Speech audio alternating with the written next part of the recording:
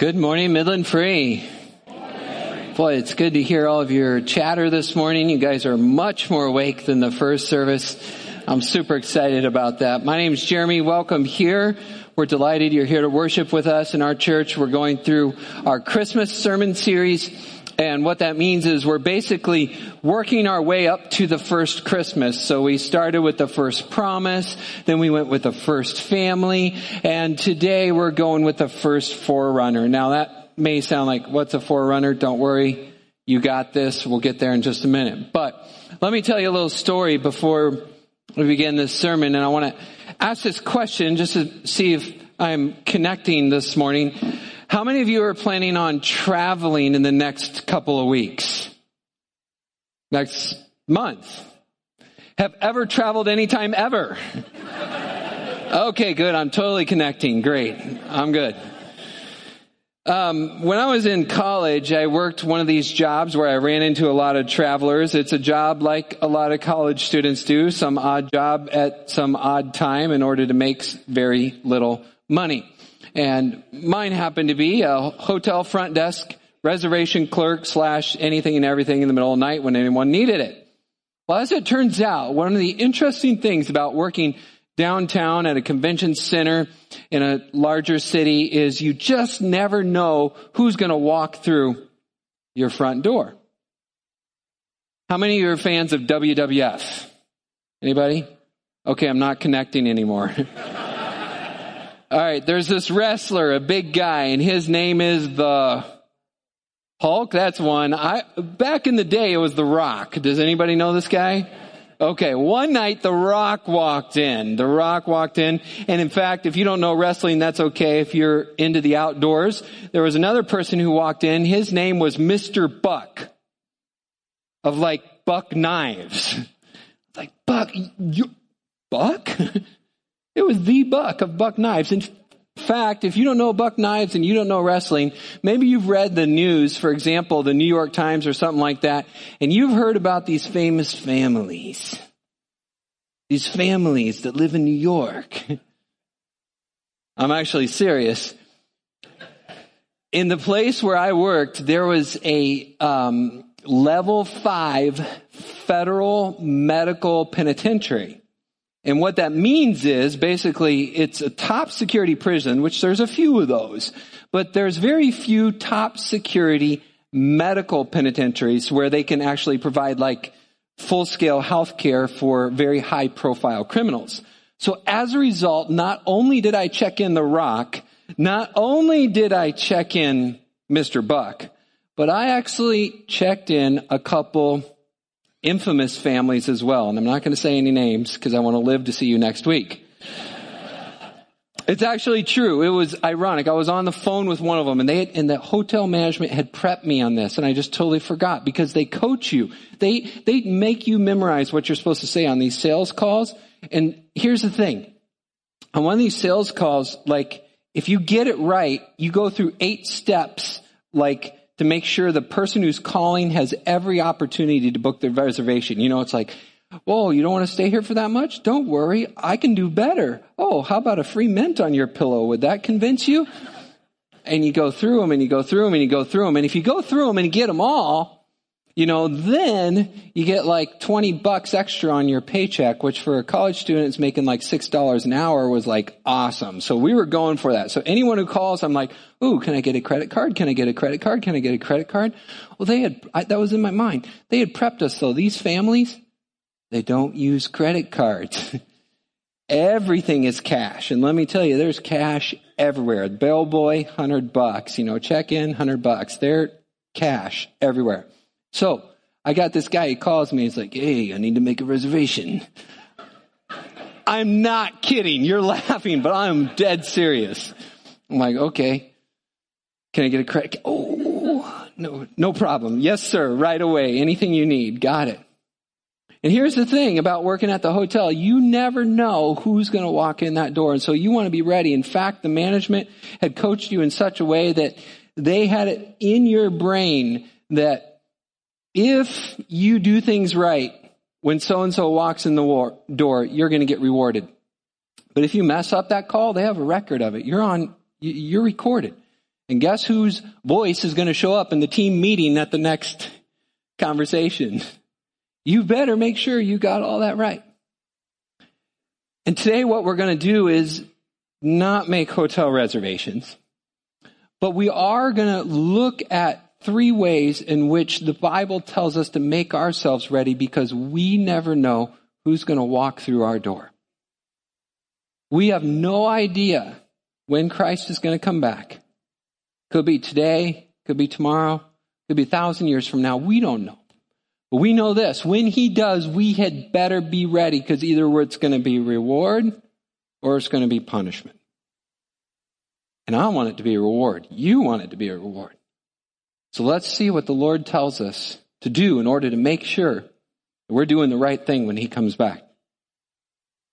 We're going to look at a compilation of scriptures this morning, and those scriptures are going to be back and forth, so it'll probably be easiest for you just to listen and also look up on the screen. The first few I'm going to just plain read, and then the next you can look at as well. But this is the forerunner who came before Christ's first coming to get those people ready. And then what we see is the same way that they prepared for Christ's coming is the way that we need to prepare for Christ's coming as well. So Luke chapter 1 says this: In the days of King Herod of Judea, there was a priest named Zechariah of the division of Abijah. And he had a wife from the daughters of Aaron, and her name was Elizabeth. Listen to this. This is pretty cool to be said of one couple. They were both righteous, walking blamelessly before the Lord in all of his commandments and statutes. But even though they were righteous, they had no children, because Elizabeth was barren, and both of them were advanced in years. A lot like that other family we looked at last week. Now the angel said to them, "Do not be afraid, Zechariah, for your prayer has been heard, and your wife Elizabeth will bear you a son, and you shall call his name John," which means Jehovah has shown grace. "And you will have joy and gladness, and many will rejoice at his birth. For he, John, will do 3 things. He will be great before the Lord. He will turn many of the children of Israel to the Lord their God, and he will go before him," that is Jesus, "in the spirit and power of Elijah, to turn the hearts of the fathers to children and the disobedient of the wisdom to the wisdom of the just, and get ready for the Lord a prepared people." So, on the screen, there was this man sent from God whose name was John. He came as a witness to bear witness about the light, that all might believe through him. Now, John was not the light, but he came to bear witness about the light. The true light, which gives light to everyone, was coming into the world. True light was about to come. Why do we have Christmas lights up? What is the big deal behind all the lights? Is it just because it's dark? No, we're celebrating the light of the world. Here's this John. He is a voice, a prophet, a weird one, a wizard, some crazy eccentric fellow with long hair, crazy food, and weird clothes, out in the wilderness crying, "Prepare the way of the Lord, make his paths straight." Now, what's interesting about this guy is, besides the fact that he looks like crazy, he is a very vivid preacher and prophet and speaker. He uses a ton of imagery. It's dramatic and it's bold. And so as we read through these next few verses, I want to make a few of these images pop, and that's what we'll use as our structure for today's sermon. These 3 images which show us how to get ready for the next arrival of the coming king. They are these. Here are the images. Number 1, the snake. Number 2, the axe. And number 3, the sunrise. Today, in this passage that John is about to share with us, we have a snake, an axe, and a sunrise. Watch for it. So John is crying out in the wilderness, and as a result of the snake and the axe and the sunrise, this is what will happen. All flesh will see the salvation of God because of the snake, the axe, and the sunrise. And this is how John began his sermon. "Therefore, the crowds came out to be baptized, and he said, 'You brood of vipers, welcome to Midland Free. We're so glad you're here to worship with us today.'" Aren't you glad I start my sermon like that? You brood of vipers, who warned you to flee from the wrath to come? Bear fruit in keeping with repentance. There is his main message. Do not begin to say to yourselves, we have Abraham as our father, for I tell you, God is able to, from these stones, to raise up children from Abraham. Here's the next image. Even now the axe is laid to the root of the tree. Every tree, therefore, that does not bear fruit is cut down and thrown into the fire. And the crowds asked him, what then shall we do? John answered him, whoever has 2 tunics is to share with him who has none, and whoever has food is to do likewise. The tax collectors also came to be baptized and said to him, Teacher, what shall we do? And John said to them, collect no more than you are authorized to.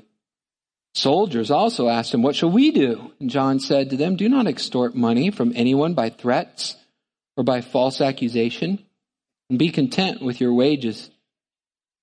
As the people were in expectation and all were questioning in their hearts concerning John, whether or not he may be the Christ, John answered them saying, look, I baptize you with water, but he who is mightier than I is coming, the strap of whose sandals I am not worthy to untie.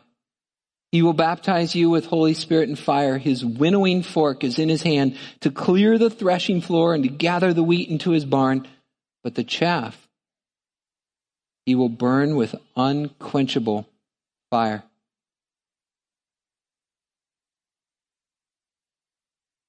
So with many other exhortations, he preached good news to the people. Good news. Brood of vipers, winnowing fork, chaff, fire, axe, destruction, judgment. Is that good news? Change the channel. I want something more positive. Let's see how this works. Number 1, the snake. The snake. Brood of vipers, he calls them, the snake. Here's the deal. We started in Genesis chapter 3 with this sermon, and we tried to make it very clear to say, look, one of the foundational principles that you have to understand about Christianity and humanity and the Bible and all this stuff is that people sin. People sin. People mess up. People are imperfect. People blow it all the time. Don't raise your hands, but realistically, is there anyone in here who thinks they're perfect?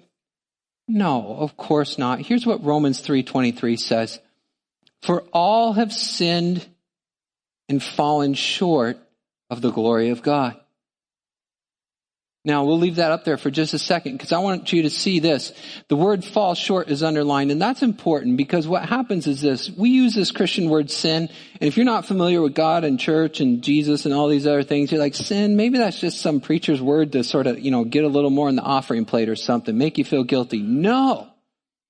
That's the reality of our existence. That's why you hurt and I hurt. That's why people do bad things. Sin, it's bad. It makes us miserable. And all of us do it. All have sinned and fallen short. And the word fall short simply means this.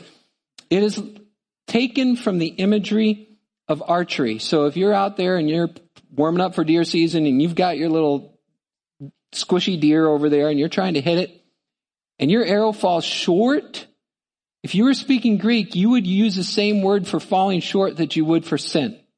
Same word.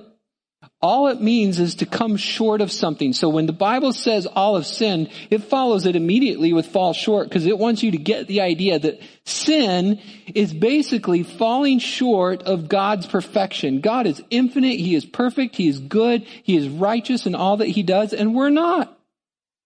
Everything we do falls short of that. Even on our best days, we're still self-interested and motivated by evil. But God is good. He's perfect. He's infinite. And so no matter how hard we try, we can't hit that standard. It's like trying to throw a rock to hit the moon. It's never going to happen. We fall short all the time. And the Bible rubs it in a little more. It says not only do we fall short, but look, verse 23 of Romans 3:23, again underlined, it says this. Romans 3:23 says, all have sinned. Like all. We can't get away with saying, well, I'm not as bad as the next guy, or, I pay my taxes, I'm a pretty good person, I do this, I do that. No. All of us are guilty of falling short of God's perfection. And 1 John says, if we claim to be without sin, we deceive ourselves. We have to be real. We have to be honest and say, look, I'm a sinner, you're a sinner, we all mess up. Therefore, because of sin, John the Baptist says to the crowds, you brood of vipers, who warned you to flee from the wrath to come? Because of sin, there's wrath. You see, if there wasn't, God would be unjust and there would be no hope for the future of the world. But the beauty of God and his perfection is that he cannot tolerate sin. So therefore, no evil deed ever goes unpunished. No evil deed ever goes unpunished. And that's an encouragement. That's why we can turn the other cheek. That's why we can forgive. That's why we can live by grace through faith, because we know that we don't have to punish the person who did something bad to us. We can let God do that. And the way he does it is that he says either he's going to punish the person or he's going to punish the son. And it's really up to that person which one it's going to be. If you believe in Jesus, then God will take his wrath out that you deserved on his son. But if you don't, his wrath is coming for you. And that's why John starts out very stark and very clear. He doesn't mince words. He doesn't come up with a cute illustration. He just says, you brood of vipers, you evil, wicked, and sinful people. Amen? Amen. We're sinners. And we sin to prove it.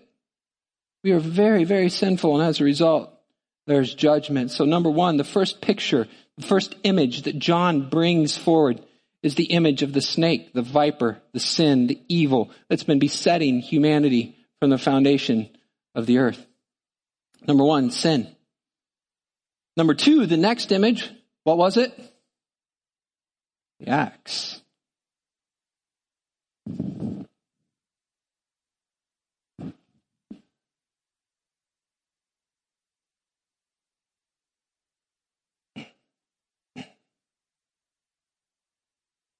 Luke 3:9 says, even now, the axe is laid to the root of the tree, and every tree that does not bear good fruit. Oh yeah.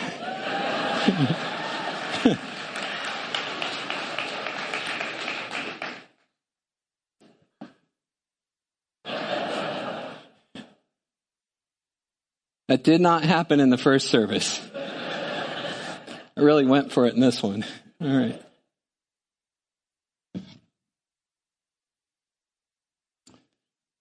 Every tree that does not bear good fruit is cut down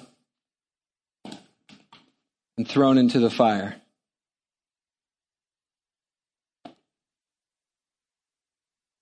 We look at axes and we look at firewood this time of year and we think, all right, this is going to be great. But the reality is, when you bring up the word axe and fire, you're talking about judgment. If you go home thinking, oh, cool, Pastor Jeremy split word in church today, you've missed the point.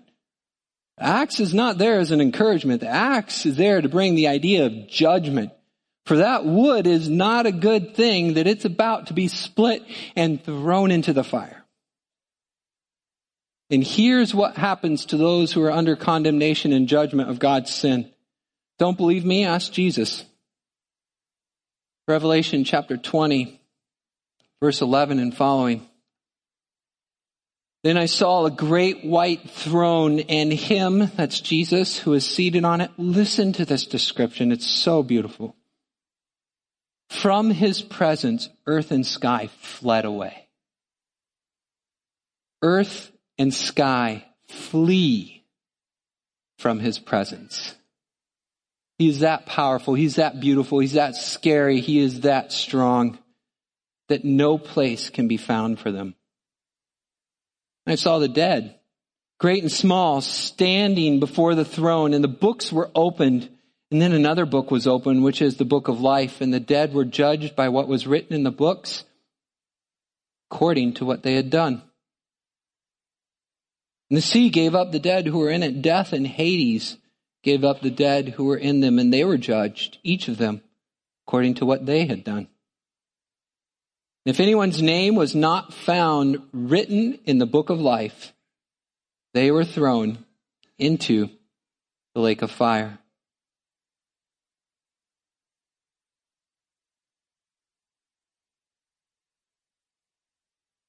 There's the snake, which is sin, and there is the axe, which is judgment. And the Bible warns us that even now the axe is laid at the root of the tree. So what do we do? How do we prepare? The prophet has come. He's warning us to get ready. We never know who's going to walk in through that door. Fortunately, there's image number 3.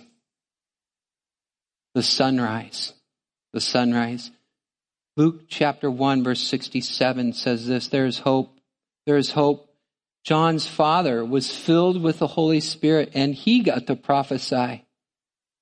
And he says this, you, my child, will go before the Lord to prepare his ways, to give knowledge of salvation. Salvation from what? From judgment. There is no need for Jesus if there is no judgment. Christmas doesn't happen without a cross. Why would God send his son to endure the most terrible death ever if we're all okay? The only reason Jesus came was to die because we deserved it. He came to give knowledge of salvation to his people and bless God, the forgiveness of sins. Because of the tender mercy of God, whereby the sun will arise and visit us from on high, to give light to those who sit in darkness and the shadow of death, and guide our feet in the ways of peace.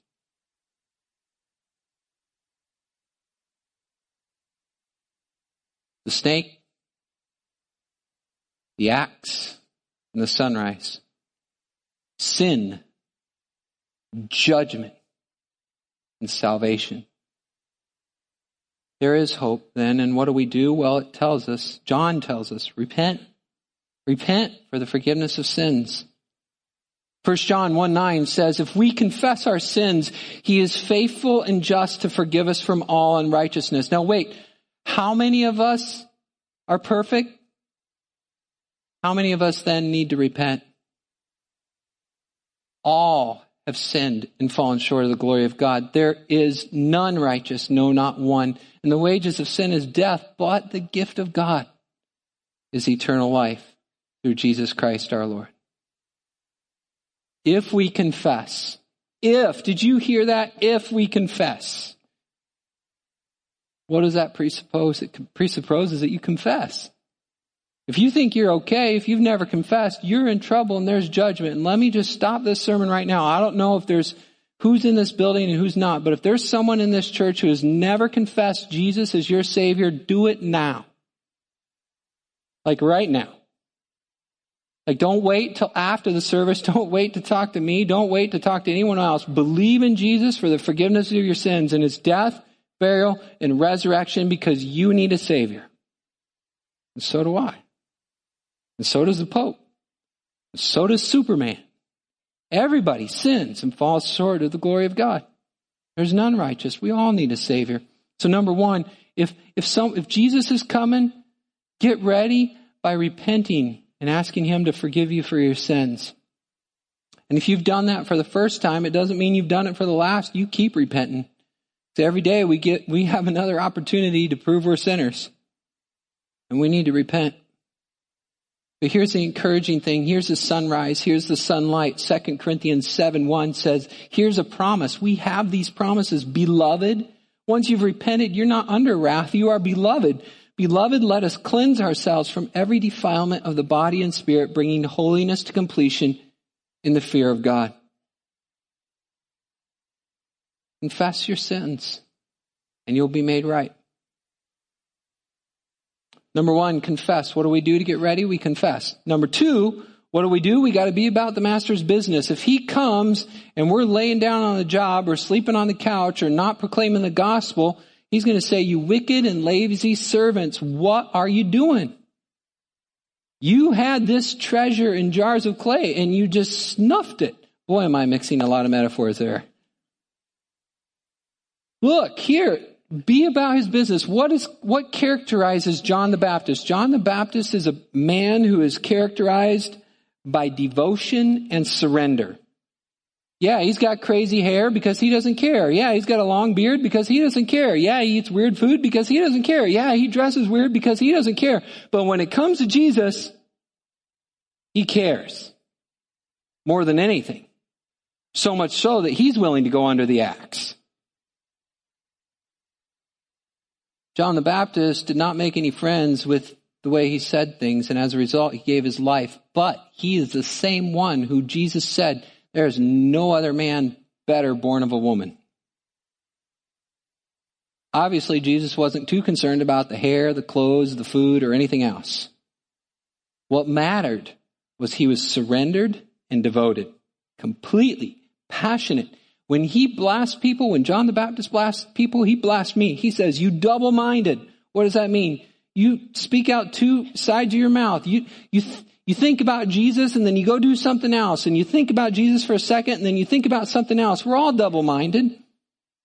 But John wasn't. He was single-minded, devoted, fully surrendered to Christ. Number one, confess our sins. Number two, be about the master's business. And number three, love the Lord's appearing. Eagerly wait. Keep the oil in your lamps. Don't get caught off guard. Be ready. The master is on his way. Now I sit here and say that, and I know, because I've experienced a little bit of struggle at times myself, the preacher gets up and says, hey, be ready. Jesus could come back today. He could come back. Are you ready? Where is it? And he doesn't. And wait another day, and wait another day, and wait another day. All of a sudden you look at history and you realize, wow, it's been 2,000 years since Jesus said he's going to come back soon. Well, it doesn't seem like soon. But you got to remember what 2 Peter says. He says, hey, look, these are the predictions of the holy prophets in 2 Peter 3. Knowing this, first of all, that scoffers will come in the last days, following their own sinful desires, and they will say, where is the promise of his coming?